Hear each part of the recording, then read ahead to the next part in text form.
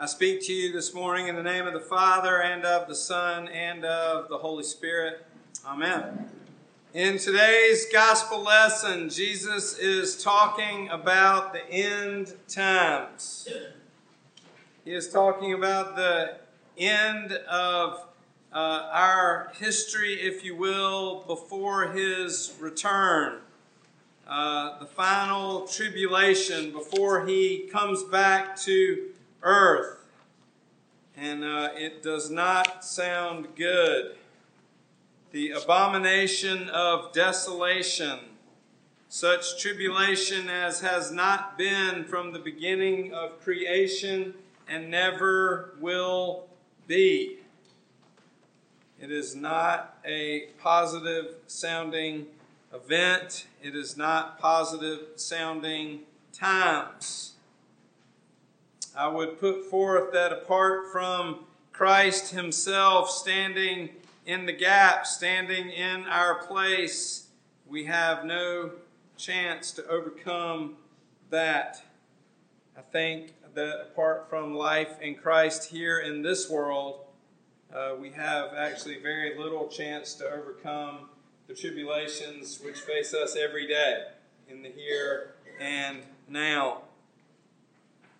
I think that when we think about this end times, when we think about these horrible events, we can take comfort from the Apostle Paul, who writes that nothing in all creation will be able to separate us from the love of God which is in Christ Jesus our Lord. I think there is a temptation, I know there is a temptation for me to just lean on the Lord, to just reach out to God in times of trial and tribulation, to only go to God when we need something, if you will, to neglect our relationship with the Lord, to neglect our prayer time with God when things are going well. I think Jesus wants us to go to Him in times of trial. Scripture tells us to trust the Lord, to lean not on our own understanding. But I believe that the fullness of the Christian life, the fullness of the church, beckons us to something more than simply calling on God in times of trial, to something more than just reaching out to Him in times of trouble and times of loss. Friends, as the church, as the body of Christ that we are invited to share the entirety of our lives with Him. And we are invited to share the entirety of our lives with one another. I think far too often we only go to God in times of trouble, and more often than we care to admit, we only go to each other in times of joy and happiness. We don't reach out to our brothers and sisters in Christ to help us bear our burdens, and God is calling us to something more. A few weeks ago, our scripture lesson said that we are called to rejoice with those who rejoice and to weep with those who weep, to walk through the entirety of life together. The entirety of life together. This past week, I had the opportunity to go to a friend of mine's farm in Kingstree with him, and the farm was great. The house was wonderful. The walk in the woods was better. But the best part is I was with my childhood friend, Mark Ard, who lived next door to me in Sumter growing up. I was born 8 days before he was, and I tell you, it was a tough 8 days without him. But he showed up 8 days later and lived next door to me for the entirety of my childhood. We rode our bikes to school every day through 6th grade when we moved, and he and I have remained good and close friends our entire lives. We have gone through, if you will, the entirety of life together. The good times, the bad times, the happy times, the sad times. We were sitting there at his farmhouse eating dinner, and I asked him, I said, "Mark, can you believe that we've been friends for 50 years?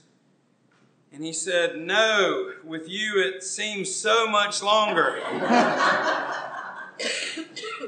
There is an intimacy that only comes with old friends who know us, the good, the bad, and the ugly, and against all odds, love us anyway. Love us in spite of it. That is the kind of intimacy that our Lord is calling us to when we fully participate in the life of the church, to intimacy with Him who knows us better than we even know ourselves, and to intimate and life-giving relationships with one another. Friends, we were created by God to be in fellowship with Him, and we were created by God to be in fellowship and in family with one another. We were created, if you will, to live in Him and have Him live in us, as we say at the end of the Eucharist. Our life, friends, here in this world and our life to come finds its meaning in the life, death, and resurrection of Jesus Christ. Our being here in this life is found in being part of His body. As Paul writes, "Now you are the body of Christ, and each one of you is a part of it." We are part of something bigger. We are invited to share in something bigger. We are invited to share with the Lord and with one another the entirety of our lives. That is the role of the church. That has always been the role of the church. In my tenure here as rector, as senior pastor, I've probably had 10 or 15 people say to me, in the midst of times of trial and tribulation in their lives, through death, through divorce, through awful things, they've said roughly the same thing, different versions of it, but they've said, "I don't know how people would get through this without Jesus Christ, and I don't know how people would get through this without a church family to care for them." Friends, we are called to care deeply for one another. We are called to go to God in prayer, not just when we need something, but to share with Him the entirety of our lives. God has created us to share all of life with Him, not just to go to Him when we need something. This week is Thanksgiving. It is one of my favorite holidays of the year. The entire focus is to be with those we love and to thank God for all of the things that, if we're honest, we neglect to thank Him for day in and day out. We just kind of go through the motions. I find myself guilty of asking God when I need something, and then when I have everything I want, I just assume it's because I'm a nice guy who works pretty hard and I deserve it. That God doesn't give me those things, so I neglect to thank Him regularly. It is a national day coming up this Thursday, set apart for giving thanks for all of our blessings. A day to call out to the Lord, if you will, not out of our need, but to call out to Him in gratitude for all of His many blessings. I invite you to look in your prayer books on page 58. There's a prayer that we do at the conclusion of our morning prayer service, and I think it fitting to do that on this Sunday before Thanksgiving. It is the general Thanksgiving.